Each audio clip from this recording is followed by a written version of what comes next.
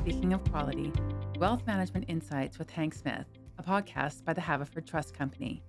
On Speaking of Quality, Hank chats with authors, influencers, and wealth management experts to bring a sense of clarity and calm to the complexity and stress of personal finance. And now, here's your host, Hank Smith. Welcome to another episode of Speaking of Quality, Wealth Management Insights. I'm your host, Hank Smith, Director and Head of Investment Strategy at the Haverford Trust Company. In this podcast, we explore topics ranging from quality investing, retirement resilience, stock market trends, estate planning, small business ownership, and behavioral psychology, and more.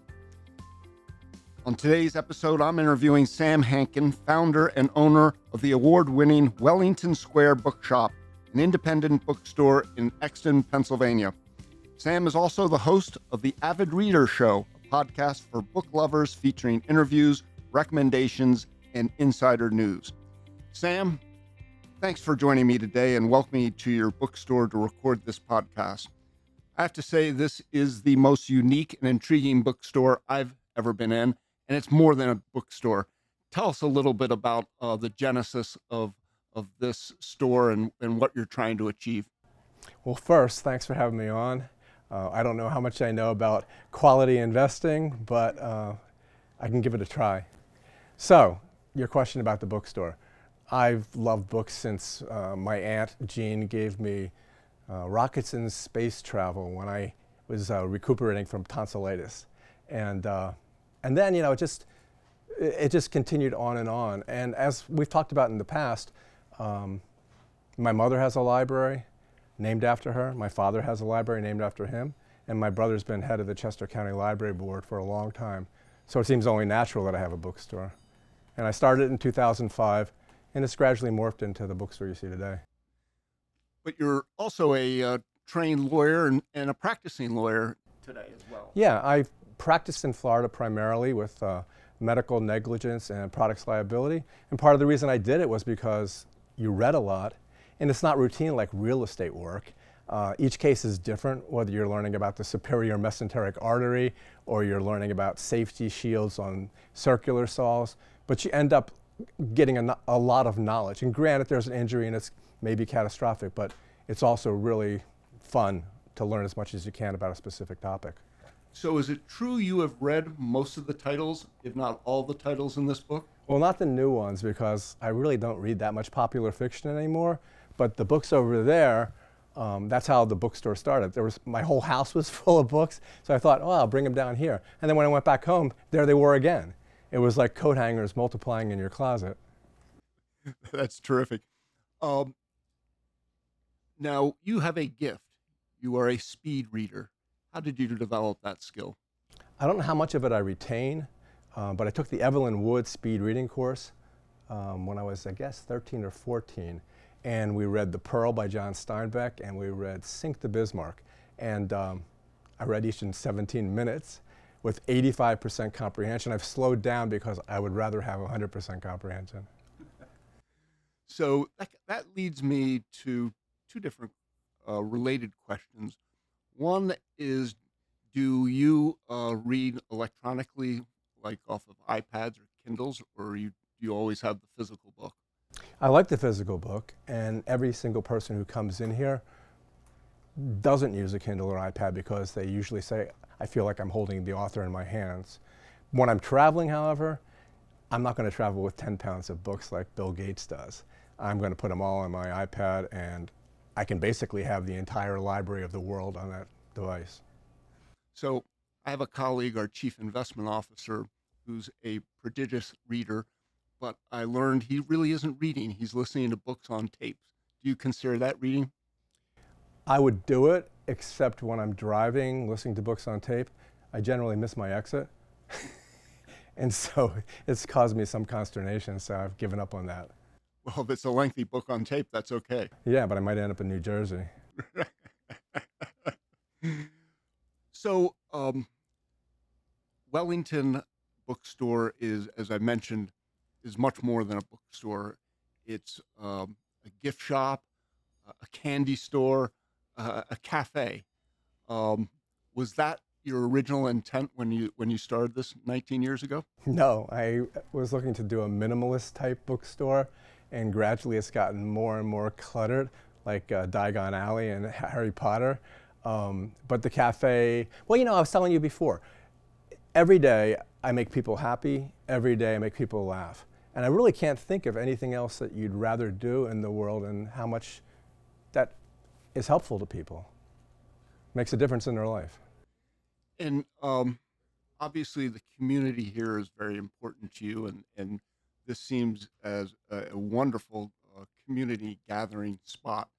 And it must mean a lot to the people in this area. In Eagleview, I think it's definitely a value-added proposition, and some people like to escape their lives in here because they feel much more comfortable. And we have tons of book clubs, we have all kinds of gatherings and author readings, and that makes a big difference too. So tell us a little bit about your podcast, The Avid Reader, and how long have you been doing it, and how often do you interview authors?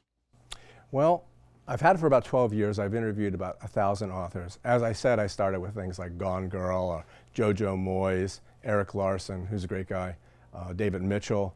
But now I've kind of turned towards science and nonfiction, books about the cosmos, Nobel Prize literates about Nobel Prize winners about things like time crystals and cosmology, the seat of human consciousness. And that's really begun to intrigue me. And sometimes I interview one author a week. Sometimes, depending on my producer, I'll interview 3 authors a week, which is really difficult to do. And sometimes it may be longer. But the interesting thing is post-COVID, and I call them COVID paradoxes, authors used to go from town to town, and they'd get to talk to maybe 100 people and sell their book. But they realize now on Zoom, the world is their audience, and they can be sitting in their living room. And as Paul Harding was doing, he was folding towels while he was talking to me, which is probably more important. COVID, while it was a disaster in many ways, the technology that came out of COVID has been a true productivity enhancer. You mentioned Zoom. Doing Zoom meetings, while I don't think is preferable to face-to-face meetings, you can do 4 or 5 client meetings a day where, traveling to Eagleview or traveling further west to Harrisburg, you might only be able to do 1 client meeting for the day. Tell me how COVID affected this business, both initially and then subsequently today. Well, obviously, we retained all of our team because I said earlier, you want to make people happy, you want to make your employees happy, and you want to do a good job. And during COVID, we delivered books. People could come outside and get them. And as I said, when you're talking about Zoom, it's a paradox. Authors want to be interviewed on Zoom. The only problem I have is, like in the legal profession, everyone wants to do depositions by Zoom. I can't tell if a person is telling the truth or not without them being here, that I can eyeball them. And that I don't like at all, but I'm a dinosaur. I gave a presentation a week ago, and on our 2024 economic outlook, and I asked one of my colleagues to ask ChatGPT to do a 20-minute 2024 economic outlook. And so I read it. It was reasonable. It had all the right words. It always makes sense. Then I said, what's missing is I need data points. So ChatGPT, give me some data points. And about 50% of them were terribly wrong. So it reminded me of the New York City attorney that had to give a deposition or write a brief, Right. and ask GPT to do it. And it was beautifully written, except for the cases were all made up. Yeah, every citation was wrong, and he's probably the most embarrassed person in the world. He felt horrible afterwards. He felt as if he was doing a good job. And the problem is with students in schools now. I mean, I think it's a great resource, But just like anything else, if you copy it or you cheat on the SATs, it's your moral compass that's deciding what happens. Yeah, and that'll ultimately catch up to you in the real world. You can get away with it in academia, but it'll catch up. Yeah, and it just depends on how AI eventually changes us, and it's going to be dramatic. You can't slow down technology. That's our view, but there are two different points of view on that. Right. The candle makers were afraid of the light bulb, said it wasn't safe. That's a good analogy. What do you want the Wellington bookstore? What do you want it to say about your legacy in both the community and beyond Sam Hankin? That's a good question. When a kid comes in here and wants to buy War and Peace, he's going to read it. He's never going to forget that he came in here to get it. And it's especially true with kids. When they come in here and find a book, whether it's a Harry Potter book that leads them to Lord of the Rings, that leads them further, that's what I'm looking for. And like I said, if you're honest and if you do a good job, if you make your clients happy, if you make your team happy, and if you do all those things and not worry about money, as my father said, the money generally will come.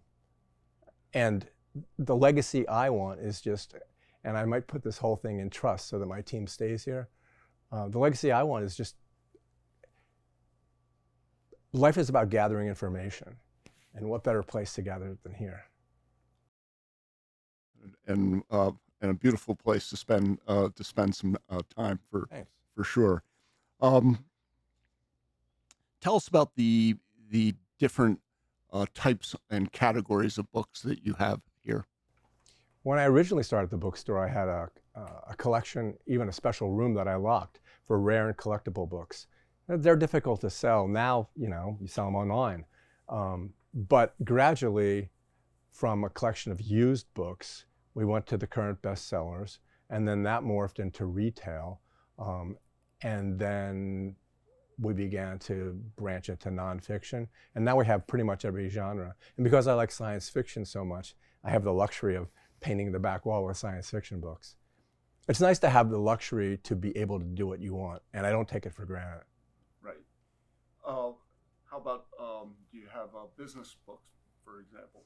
Yeah, we do. And it's funny, given your vast expertise in wealth and accumulation of the same, I find that books like Freakonomics and books like The Big Short are for certain people, but they're not, every time I see you on NBC, you're talking about investors. You're not talking about speculators or day traders. So I prefer to go back to like David Hume, Jeremy Bentham, John Stuart Mill, Keynes, even moving forward to Milton Friedman.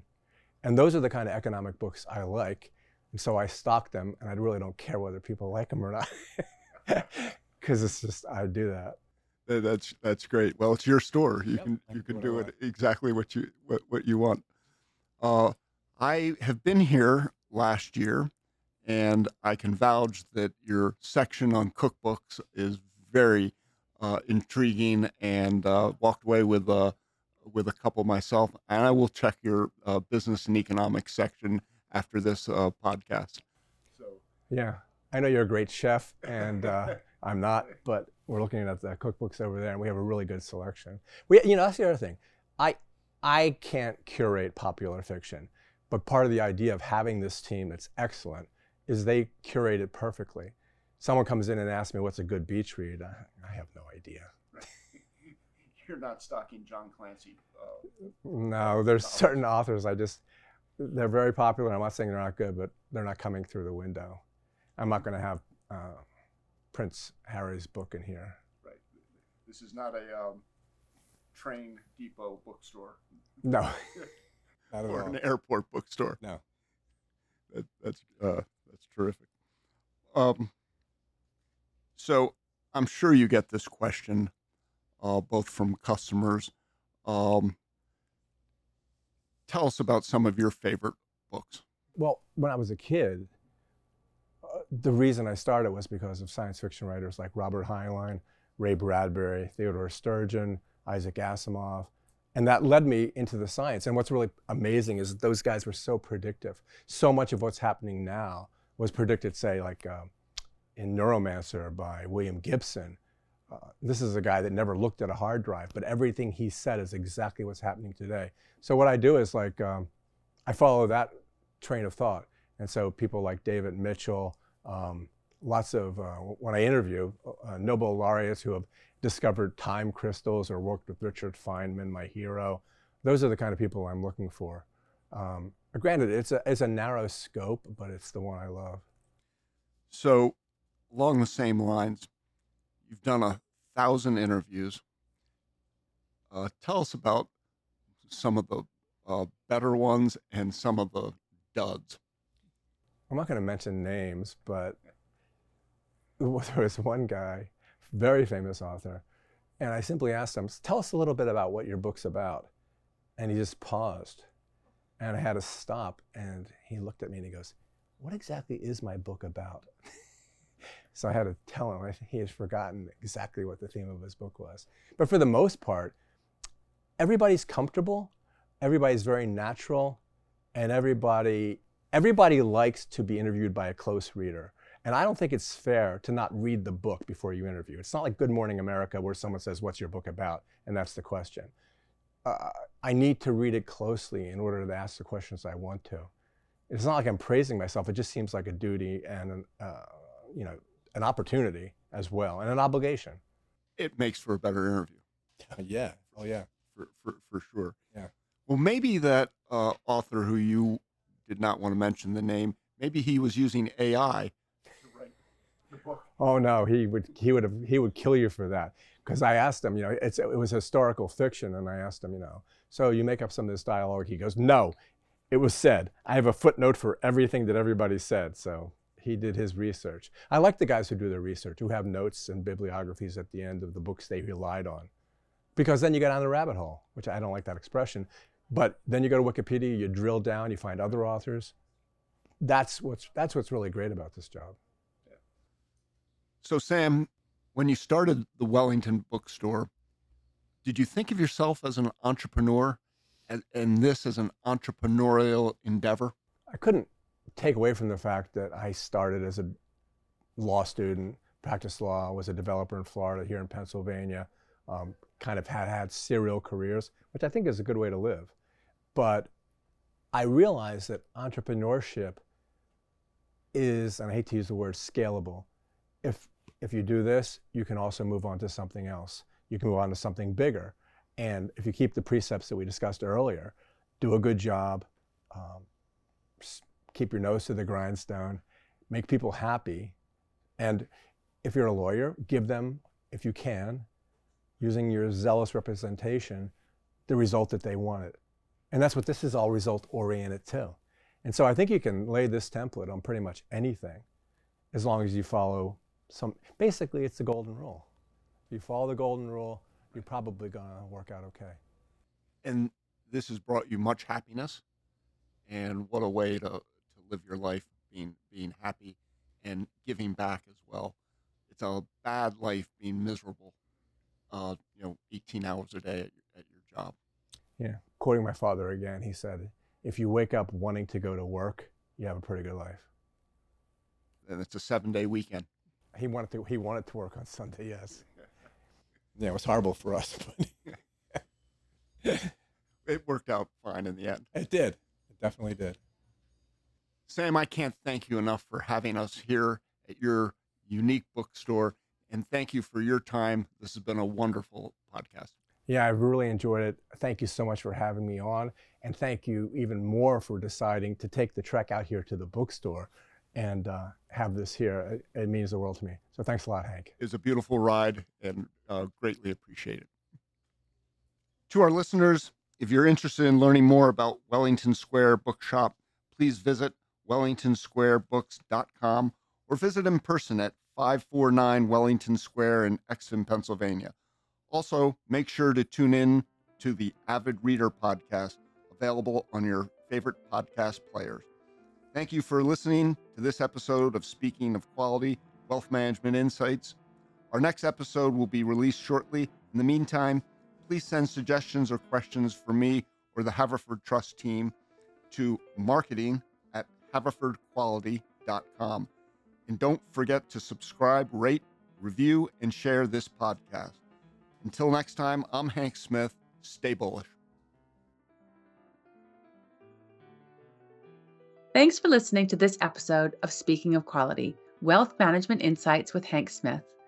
To hear future episodes of Speaking of Quality, please subscribe on Apple Podcasts, Spotify, Google Podcasts, or wherever you listen to podcasts.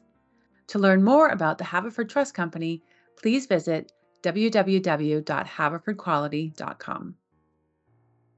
This podcast is provided as general commentary and market overview and should not be relied upon as research, a forecast, or investment advice, and is not a recommendation, offer, or solicitation to buy or sell any securities or to adopt an investment strategy. Any opinions expressed are as of the date this podcast was recorded and may change at any time, and are the opinions of that commentator, not Haverford's. Any opinion or information provided are believed by Haverford to be reliable at the time of this podcast recording, but are not necessarily all-inclusive or guaranteed for accuracy.